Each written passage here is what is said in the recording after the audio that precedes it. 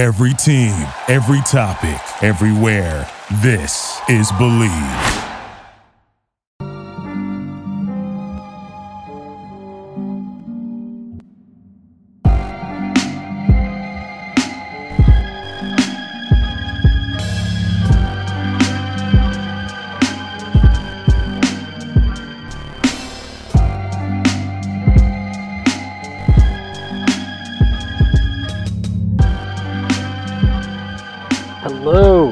Welcome everybody to another episode of Strickland.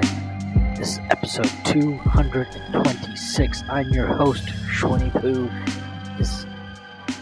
I was just about to repeat the number actually, but I am joined always by my co-host Prez. That is at Presidente on Twitter. Prez, how are you doing on this kind of gloomy, rainy, miserable post-Labor Day stretch we have right now? I wish I was still on a long weekend, but I'm doing all right. Did you do long weekend things? Not really. I just kind of kicked it and do shit. Just hung out. Watch ball. Watch ball, catch up on TV, play video games, and go anywhere. So it was good. It was a success. So you just avoided your wife the entire time? Some of the time. Possibly, perhaps. Can neither confirm nor deny. All right, look, we have plenty to get into, but before we get started, I do have to make an announcement that Strickland has Patreon. You can subscribe to it. There are a number of tiers. There's a $6 tier that comes with access to this pod right here, Pod Strickland, that I do every Friday with Prez. You also get access to the Strickland Discord, where the conversation never stops. It certainly hasn't stopped since, God knows, maybe since it started. There are further tiers. There's a $9 tier that comes with access to Strick and Roll, my solo pod, where I rant and rave about the Knicks even more. But more importantly, you get access to wonderful weekly premium articles by the likes of Jack Huntley and Matthew Miranda, two of the best in the business. There are further tiers. There's a $15 tier, $30 tier, $50 tier, and $100 tier. Those come with a variety of additional benefits like listening in on pod recordings, live watch parties, merchandise discounts, and even potentially co-hosting a podcast alongside yours truly one day. Whether you choose to subscribe or not, none of this would be possible without you. So without further ado, we are going to talk about the New York Knickerbockers. And I think we can both pledge that we are done talking about the specifics of the Donovan Mitchell trade, but we cannot promise we will not talk about Donovan Mitchell trade adjacent topics, because it's unavoidable. It's really all we've got right now. But before we get into all that, I think look, we have to talk about Julius Randle, because this is now. Look, for me, I have been a gigantic asshole about this the entire offseason. I have never let up on this. This has always been my number one priority. I've never cared anywhere near close to as much about trading for Donovan Mitchell, not trading for Donovan Mitchell, trading for DeJounte Murray, not trading for DeJounte Murray. Not a single fucking thing has mattered to me more than trading Julius Randle. He's still on the roster. We have about, 19 days until training camp, so 2.5 weeks. Prez, I think you have some thoughts. I also have thoughts, but I will let you say your thoughts before I say my thoughts. In response to your thoughts. Sure. I'm curious about the Randall stuff, and for a while when we were talking about Donnie, you were like, they shouldn't trade for Donnie if they're not gonna move Randall. But really, the Randall thing, for you, that held pretty much no matter what, right? Like, regardless of... It didn't matter. It was more... Yeah. It is actually, I think he was even more important if they traded for Donovan Mitchell. Mm-hmm. Yeah. Okay, cool. Yeah. No, that makes sense. I mean, I saw your tweet about Ronaldo, and I want to talk about that, and listeners who are confused, that'll make sense later. But I was going to ask you if you knew who Ronaldo was. I wasn't sure. He is one of the small handful of soccer players who I actually know. I didn't know that I just assumed he was still like the truth or whatever, though. So you must know the least among your entire family about soccer. I'm going on a limb and throwing that out there. No, that is vastly incorrect. Wow. Yeah, Most of my family is just like only cares about the Yankees and literally nothing else. So we're pretty much in the same bucket here. When stereotyping goes wrong, but also is true. Yeah, no, exactly. The guys in my family care about hoops as well, but beyond that, it's just the Yankees. Actually, that's not true. It's the Yankees and tennis. I got a lot of tennis nuts in my family. I will say that. Shout out to TFO. Do the damn thing. I hope he wins the whole shindig this year. I've been seeing a little dabbling in tennis tweets. Yeah. I dabble, dip my toe in, but anyway, like, so I actually kind of want to start with that tweet before I get into my thing. So what Schwinn tweeted was that, I mean, you obviously know more about soccer than I do, but like, so some team has convinced the almighty Cristiano Ronaldo to take like a smaller role for the sake of. It's not convinced. He tried to get out. It's my club, Manchester United. He joined last year. New manager came in. Is trying to implement. He joined before the new manager. Yeah, he joined last year. And the new manager was already there. No, the new manager came in this offseason. Oh, got it. He's trying to implement a totally different style of play. Ronaldo is older. It's hard for him to do the things that he wants him to do. Also, did not exactly buy into what he wanted him to do to start. So he dropped him, which was obviously a massive deal. It was also a huge risk because. What do you mean dropped him? But dropped him meaning he dropped him from the starting lineup and moved to the bench, which was obviously a big deal because it is Cristiano Ronaldo, who is arguably either the best or the second best player of all time. Obviously, he's not as good anymore, so it makes it a little bit easier, but that's the entire point. That is the entire point. If a player of his profile that has achieved, he's literally won everything you can win at club level in soccer, and he has won it multiple times over. He has enjoyed great success for his national team, winning a European championship. That's their only major trophy in their history. He is their club captain. He's the country national team captain. He is basically one of the great. He's at the absolute worst. He's like a top 5 player of all time, top 3 to most people, top 2, top 1 to others. Point being, if a player of that caliber, I don't care how old he is, I don't care if he's not the same player anymore. Well, I do care if he's not the same player anymore, because that's the entire point. You are only as good as what you have done for me lately. And if Julius Randle comes back next year and he's bought in and he's playing well, fine, fucking start him. None of this. It has to be earned. Like, it cannot be this thing of like, well, we paid Julius, so he's got to start, because if he doesn't start, what will that say about the optics and what about his trade value? Let me tell you. I want to let the Knicks in, and I want to let everybody in, everybody listening to this pod, in on a big secret. The Knicks started Julius Randle all season last year, right? They started him all year. Didn't matter how he played, and most of it was pretty fucking awful. They played him the entire fucking year. Started him the entire year. Forget played him. Started him the entire year. What did that do for his optics? What did that do for his trade value? Is it great? Are we now like, oh my God, thank God we started him all year. What an amazing trade asset. No, we're all like, wow, this sucks. How the fuck do we trade him? Okay, so clearly just starting him, regardless of how he plays, is not a very meaningful option.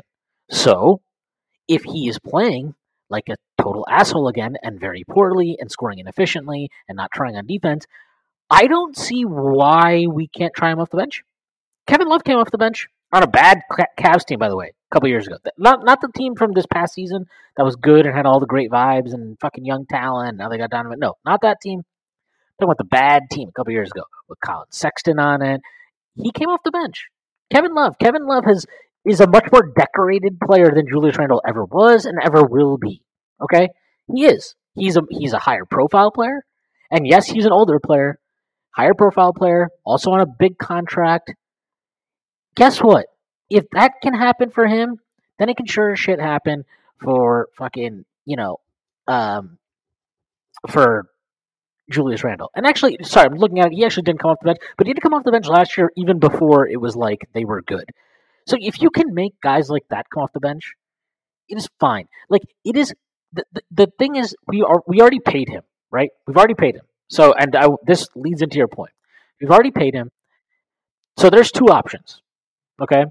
The first option is you see what you can get in the trade market if you have to attach a pick, see what the value you get back is. Sure, you have your line, you explore, and maybe that shit sucks, and maybe you can't find something that's not egregious, in which case he's back, which gets to what you're about to say. Right. And so if that is too much for you to stomach, then you bring him back.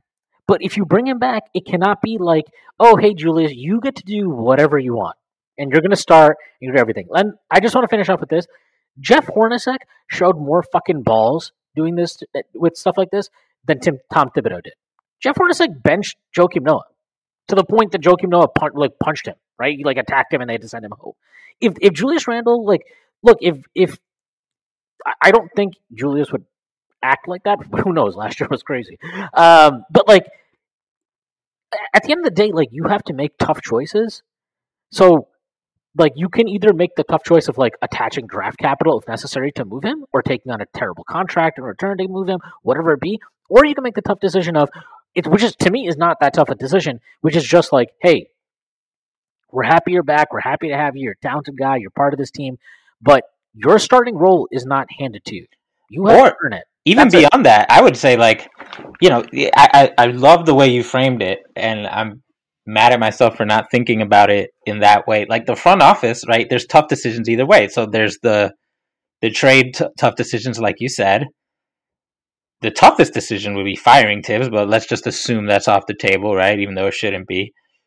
But the other tough decision is not just telling Julius, hey, your starting gig is on the line here, but telling Tibbs, you can't exclude him from accountability, right? You can't just play him if he's continuing to sink the team just because you don't know how to, the fact that you didn't know how to handle him personality-wise last year doesn't excuse you from changing it up this year. And we know Tibbs didn't know how to handle him, not just because we have eyes, but because Tibbs' mouthpiece, Mark Berman, a couple weeks ago, I think before he took his hiatus, in one of his pieces, he wrote that Tibbs didn't really know how to handle the situation with Julius, right? It was awkward for Tibbs. Let's put it that way.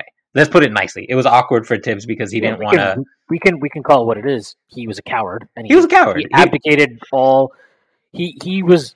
I love saying this, by the way. This is one of my favorite sayings. It was a dereliction. It was a dereliction of duty. That is a quality one. Yeah, so a lot of the time people get on me. They're like, "Oh, you're not as tough on the front office as you should be." Okay, cool. I totally think that we're at the point that they can't not make any of those tough decisions. There's three possible tough decisions you have to make: trade him at the low point of his value, or get rid of your coach, or tell your coach to get his shit together. And the third option is really the easiest of these things by far for the front office, or it should be anyway. You're not even telling him hey, don't it's not like you're saying if you don't do this, we're going to fire you. This is a request that should be within the realm of just hey, this is our plan for next year. This is how we need you to operate. You talk about how you're going to approach managing your basketball team both on and off the court in advance of the season every single year, and you change things year to year. And as players change, as you get different rosters, as players grow and roles change and stuff like that, and this should be a simple part of that conversation. And if you decide, well, we don't want to, we're the Knicks and we really don't like losing value propositions or whatever, so we're gonna stick around and see what we got and try to thread the needle with him and Obi, then fine. But you can't just let Tibbs continue to stick his head in the sand and pretend it's all good, because that's not going to help anyone. And it's really simple, and it ties into the other rant I was going to go on, which is this front office, and also it turns out, I found out today, a lot of fans really care about the optics of transactions.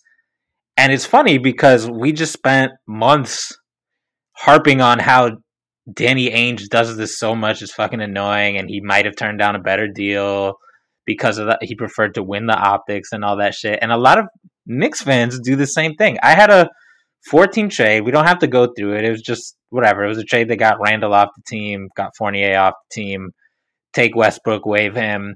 And in the pick, if you look at what's coming in the trade, if you look at what's coming back is Russ and a bunch of second rounders. And you had some people being like, oh, the Lakers get too much. Some people said, oh, the Knicks only get, they move Evan and Julius and all they get is 3 second-round picks. Or, oh, they get Russ, who's such a bad contract, even though he's expiring and you wouldn't play him.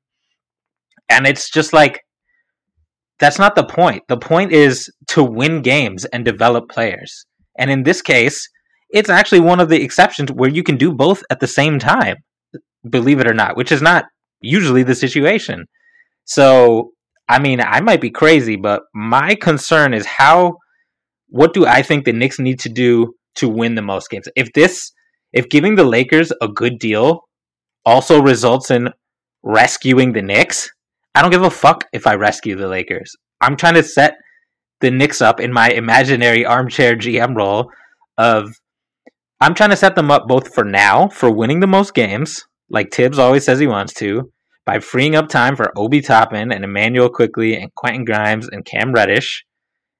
And I'm trying to set them up for the future so that next time a star is available, Emmanuel Quickley, Quentin Grimes, and Obi Toppin are not viewed like fucking throw-ins in a trade who have minimal value, who are outclassed by fucking Colin Sexton and Lauri Markkanen and shit like that. Like, are you it's insane. Like, these are the same fans who are like, wow, we should have ponied up for Donovan Mitchell.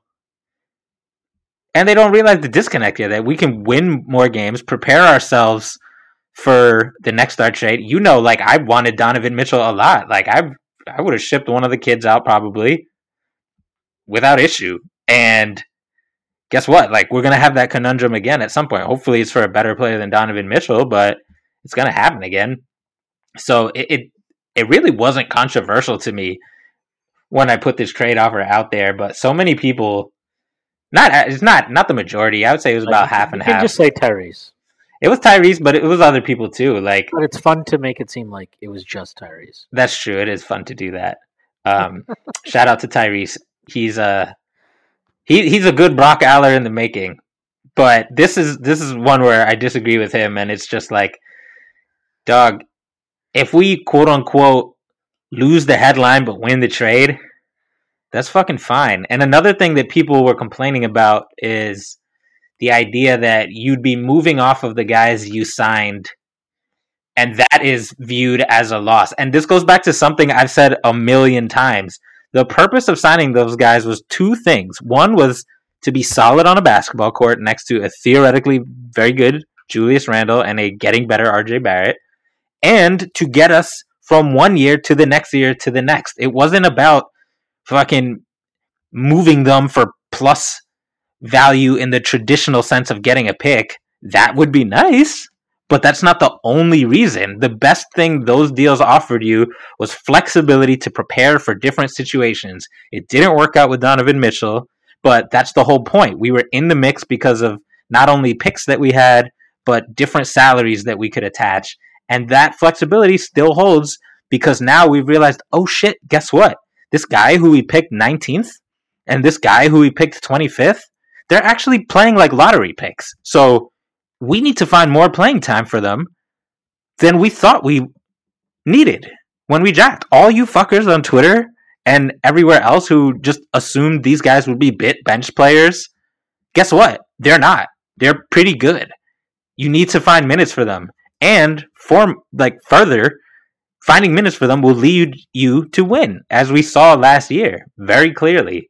So it's not about taking an L on the deals that you signed back then. It's about adjusting to your current reality. Like, y'all are trying to fucking win trades from 2020. I'm trying to win games this year. If the front office does that, like, who cares if Mark Berman and Stephen Bondy are going to misinform about, oh, we traded these guys for cap space and we didn't do anything with it and we didn't trade for a star. Like, eye on the fucking prize, my guys. Like, what's the best way to get the best players the most minutes next year, short of firing Coach Tibbs, which I'm just going to say is probably not on the table right now.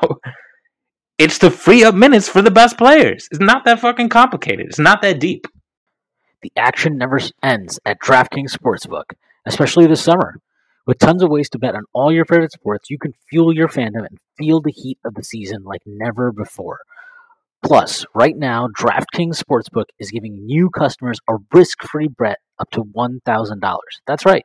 Make your first bet up to $1,000, and if it doesn't win, you'll get another shot to cash in.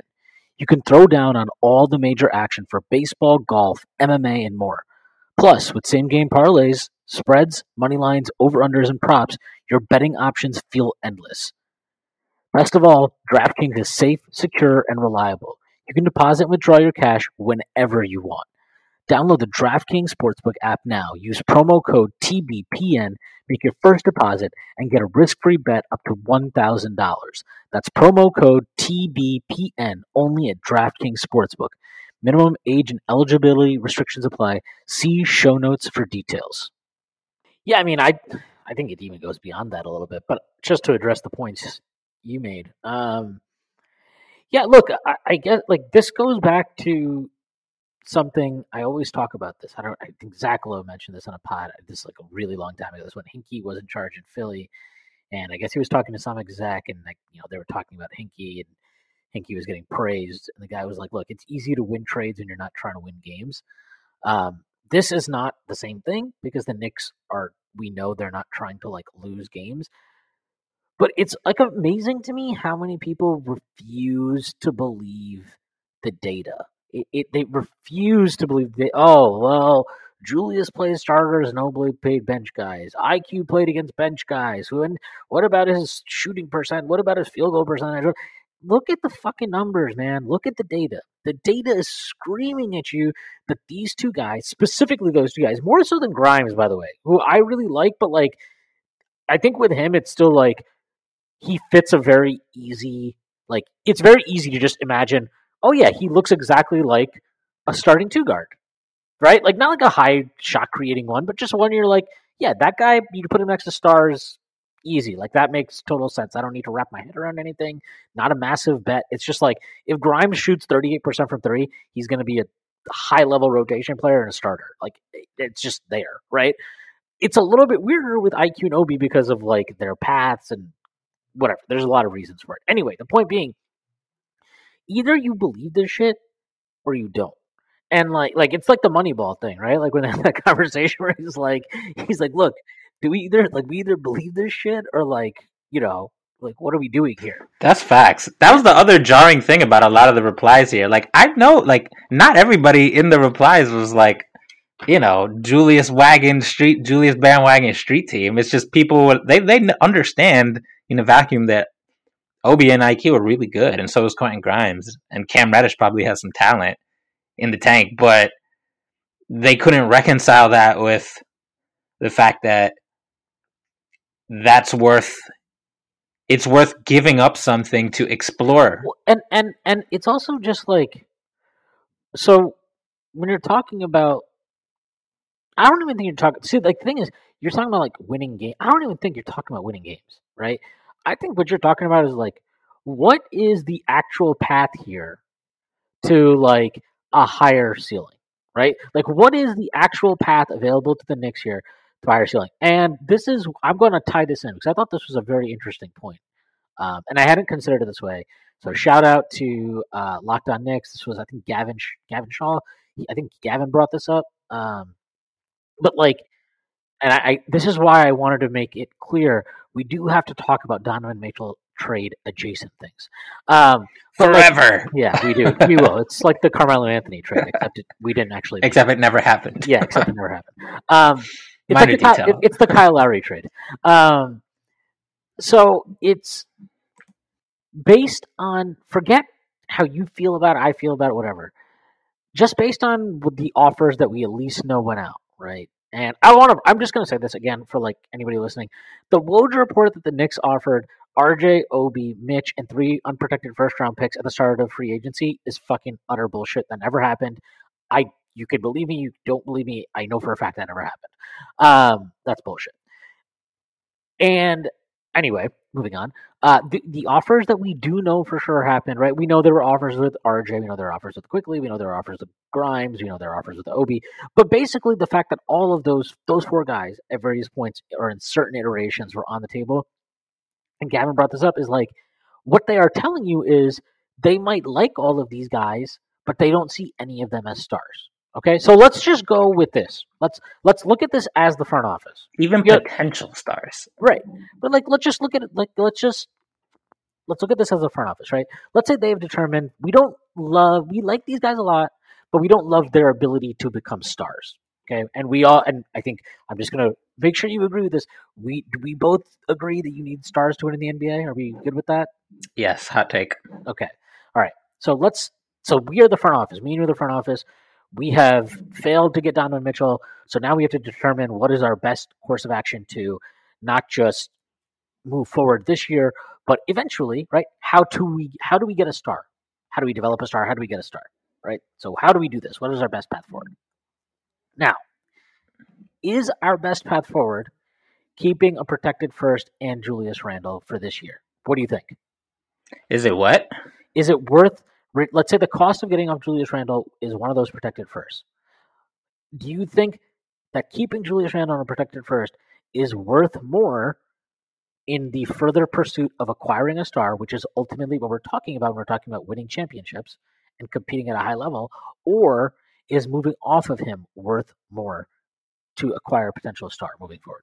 The latter is obviously worth more. It's not even a right. It's and so even if Julius goes from tire fire to solid, like the Julius Randle that I posited but concluded it was unlikely to happen at the end of my long Julius Randle piece, like even though that in and of itself would be a rehabilitation of his value from like negative asset to something closer to neutral or slight positive.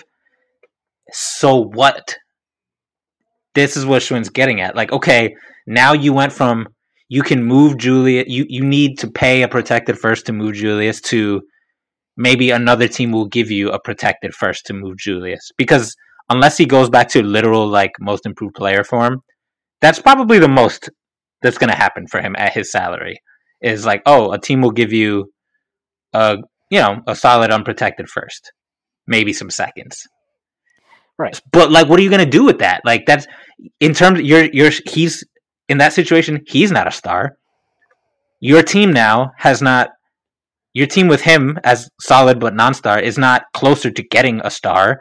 Your young players who have either the potential to become stars or to at least show that potential enough that another team would try to have them as possible stars. You've reduced the chances of those outcomes coming. So it's not about Julius's value being slight negative or slight positive. It's about keeping your eye on the fucking prize, which is what you're saying, which is, how do we get a star? We didn't get Donnie. How do we get another one? Right. Does keeping Julius help us or not?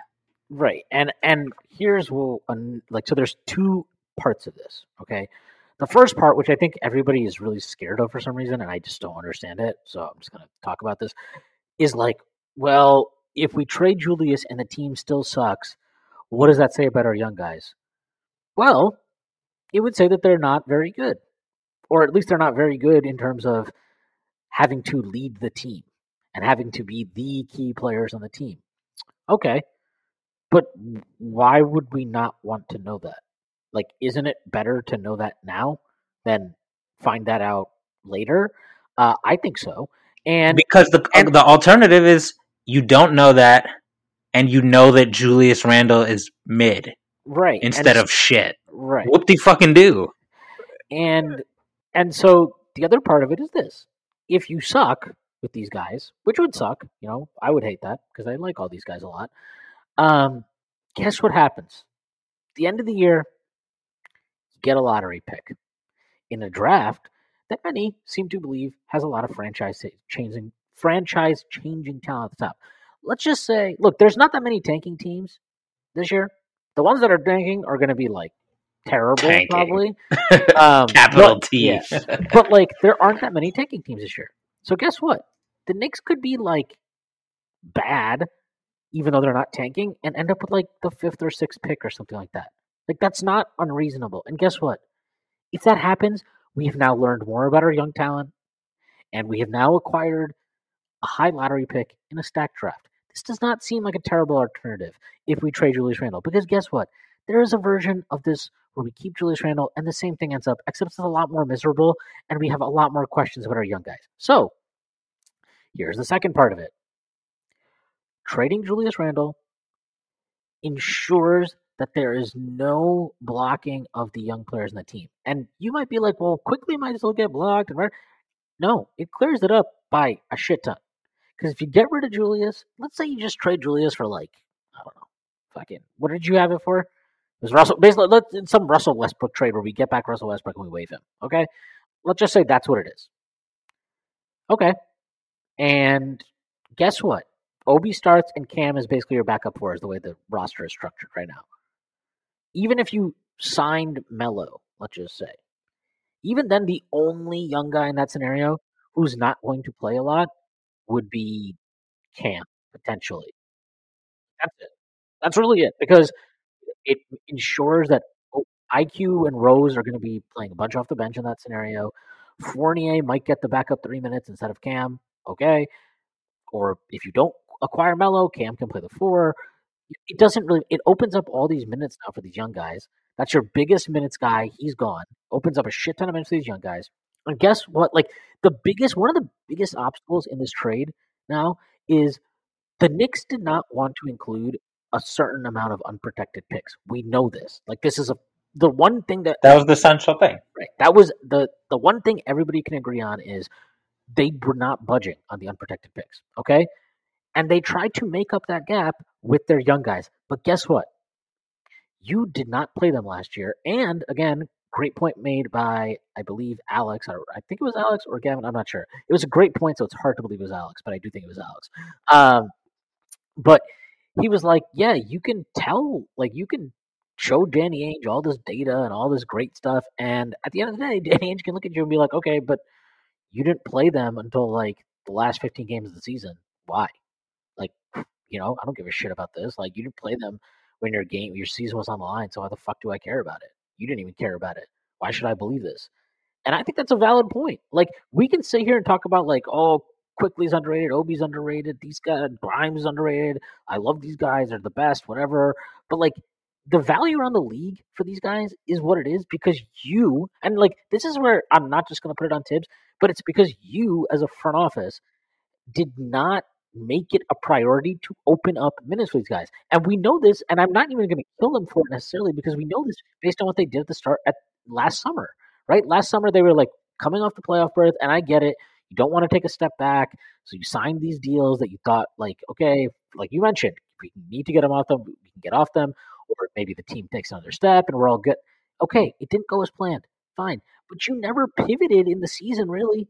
And then you traded a protected first for Cam, and you never bothered to like make an obvious opening for him in the rotation. A problem, by the way, which still exists. And so, by the way, if you want to sit here and talk about the front office can't burn an asset, yeah, they can. They already showed it based on what they're doing with Cam right now. Because if they literally burned a protected first, which apparently, like, nobody wants to use to move off of Julius Randle because they're likely to convey. I got news for you people.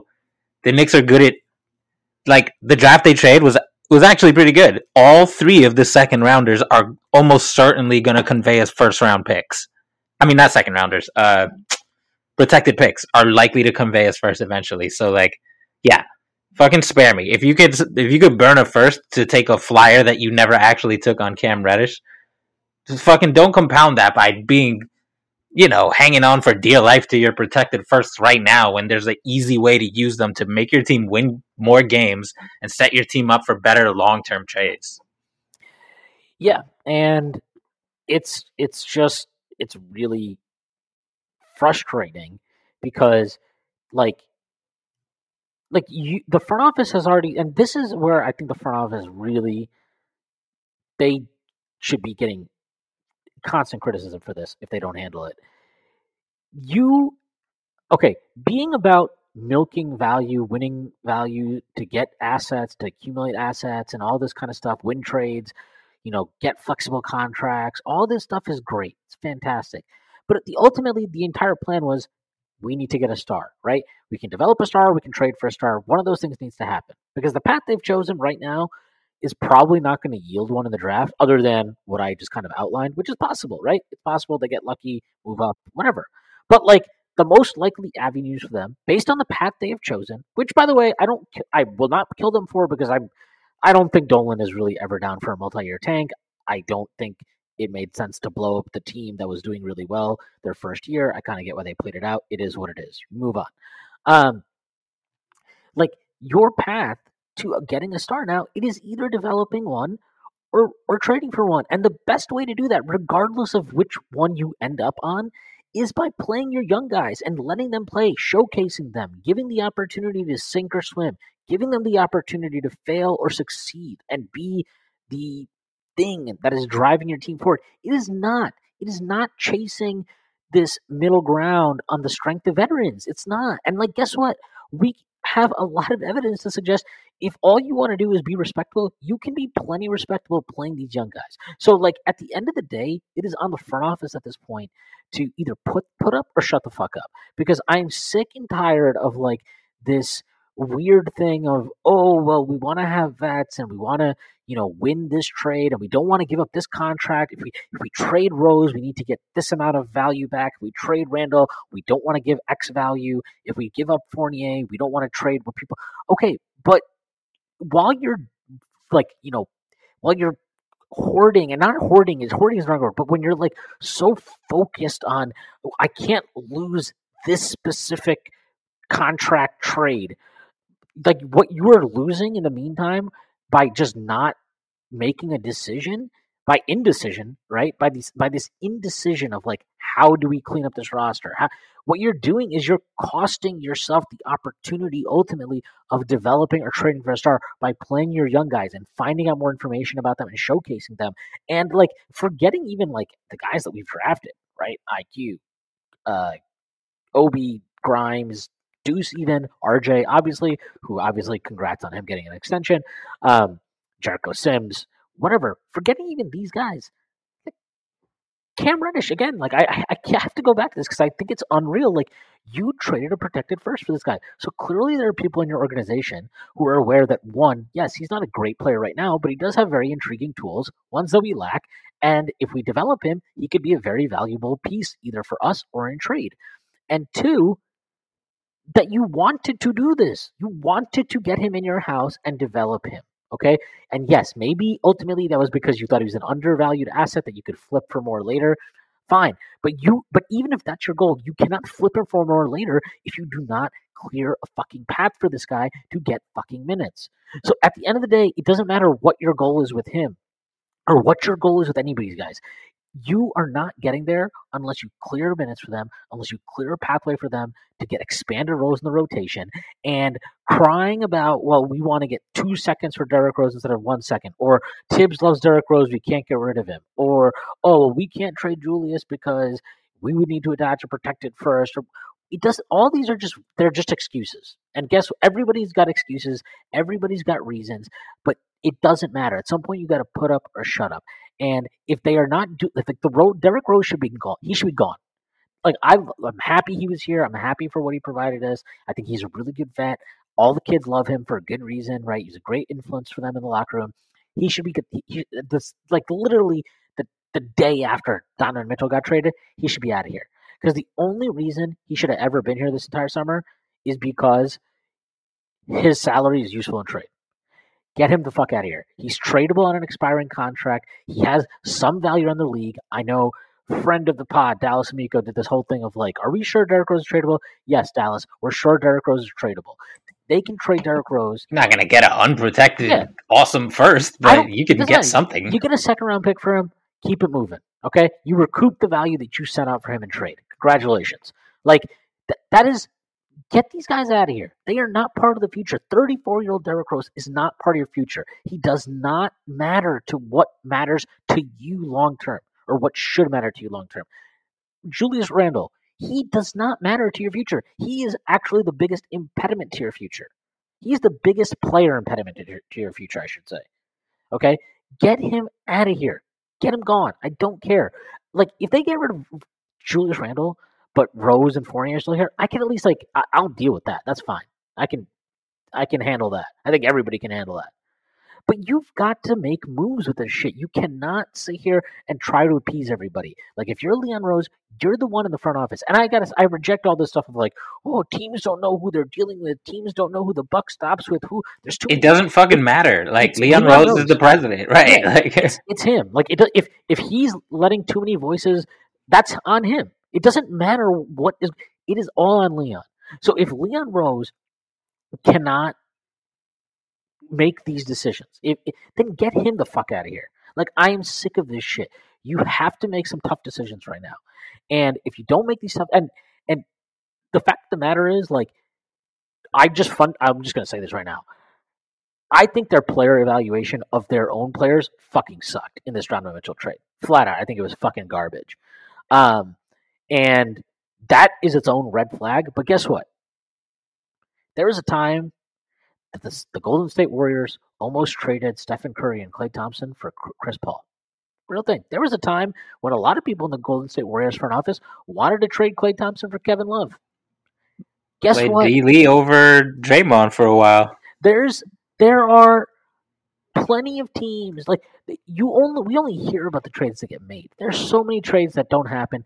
And you know, we had Chuck of Chucking Darts, awesome guest last week on. He talked about this. There are skeletons in every GM's closet. Danny fucking Ainge wanted to trade the Tatum and Brown picks and other picks for Justice Winslow. Okay, every GM has.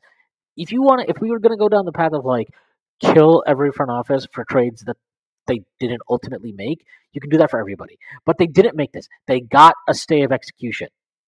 So what are you going to do with it? Did you learn anything from last year? Because the takeaway from last year, right? You tried to trade for a star. It couldn't happen. Because why? Because the young players that you tried to use to bridge the gap to acquire that star were not strong enough in value. And the takeaway from that should be, okay, our path to getting a star, whether it is developing one or playing one, lies in clearing the fucking minutes for these guys. That's your path. It is not about maximizing your transaction value on these moving Rose and Fournier. No, those are fucking irrelevancies. And guess what? If they're here, they don't got to play. They don't have to play. They really don't. This is not like, again, like, is it a meritocracy or not? Because if you keep telling me it's a meritocracy, then make it one. If you want to keep telling me you love your young players, then fucking play them. Like, this is not rocket science. And as far as I'm concerned, like, they and Tibbs now, like, for 2 years, I think I've been pretty, like, firmly defensive of the front office. I think I understand what they've done. I've liked their process. I like the moves they made.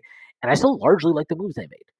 But, you know, who was it? I think it's a big inflection point. Yeah, it's also just like, you know, I think Andrew Claudio said this on the KFS pod, but it's like, no half measures. Like, that time is over. You can't get a little bit pregnant anymore. All right, we're past that stage. Like, you have to make decisions, and if you're not willing to make these decisions now, then you need to be held accountable for the coach that you've kept. You need to be held accountable for the players that you've decided to keep, the veterans you've decided to keep that are probably going to sit there and bury our young talent again. And at the end of the day, you should lose your fucking job if that's the case.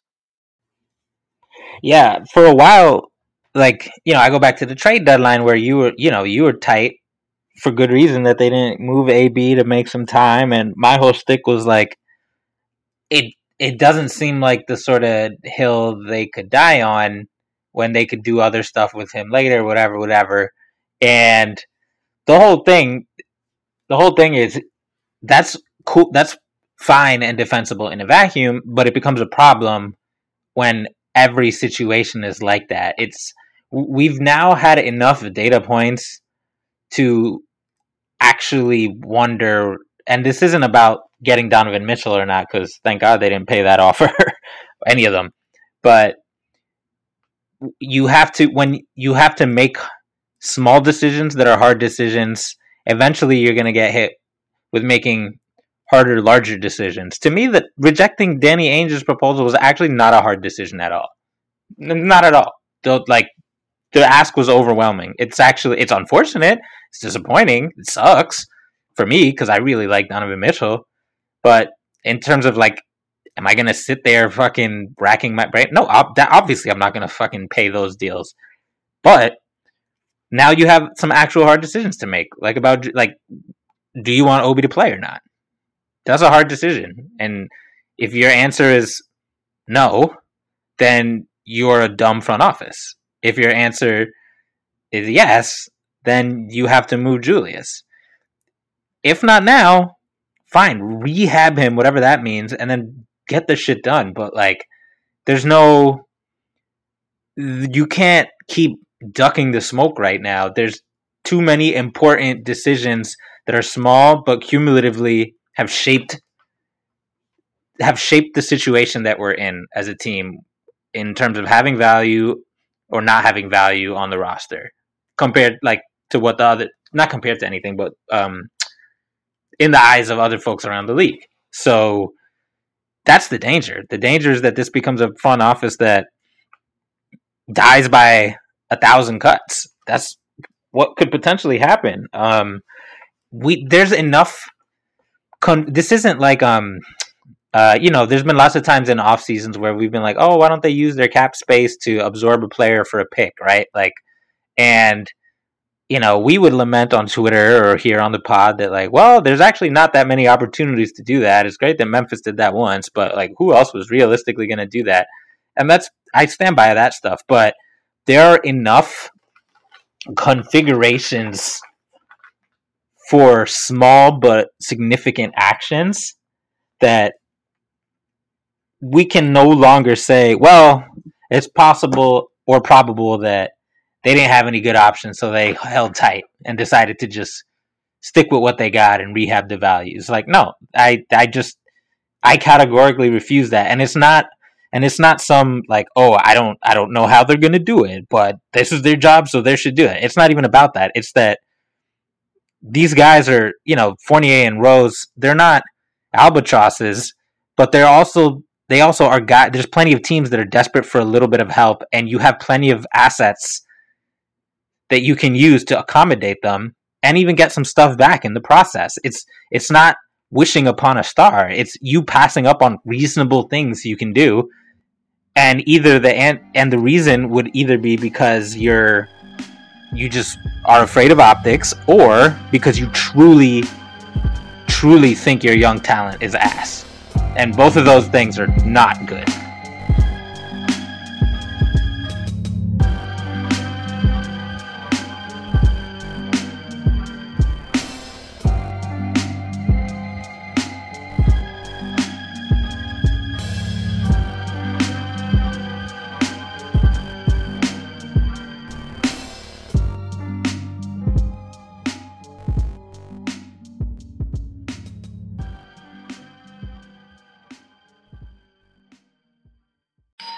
Our house is a mess. Come on in. I'm Amber Wallen, internet comedian, plant queen, and host of your new favorite podcast, Fly on the Wallen. Okay, that's pretty presumptuous to assume that this is going to be their favorite podcast, by the way. Come on, Amber. Anyway, that wasp that you just heard interrupt me is my husband. And co-host, Benjamin Wallen, also a comedian, and I host people at our home. I have a great wine collection in my cellar. Well, you mean the mini fridge? Yeah, it's a mini fridge. It's a mini fridge. New episodes of Fly on the Wallen drop every Wednesday. Listen in as we discuss relationships, books, and keeping our sweet baby kid alive while we make laughs on the internet. Subscribe to Fly on the Wallen wherever you get your podcasts.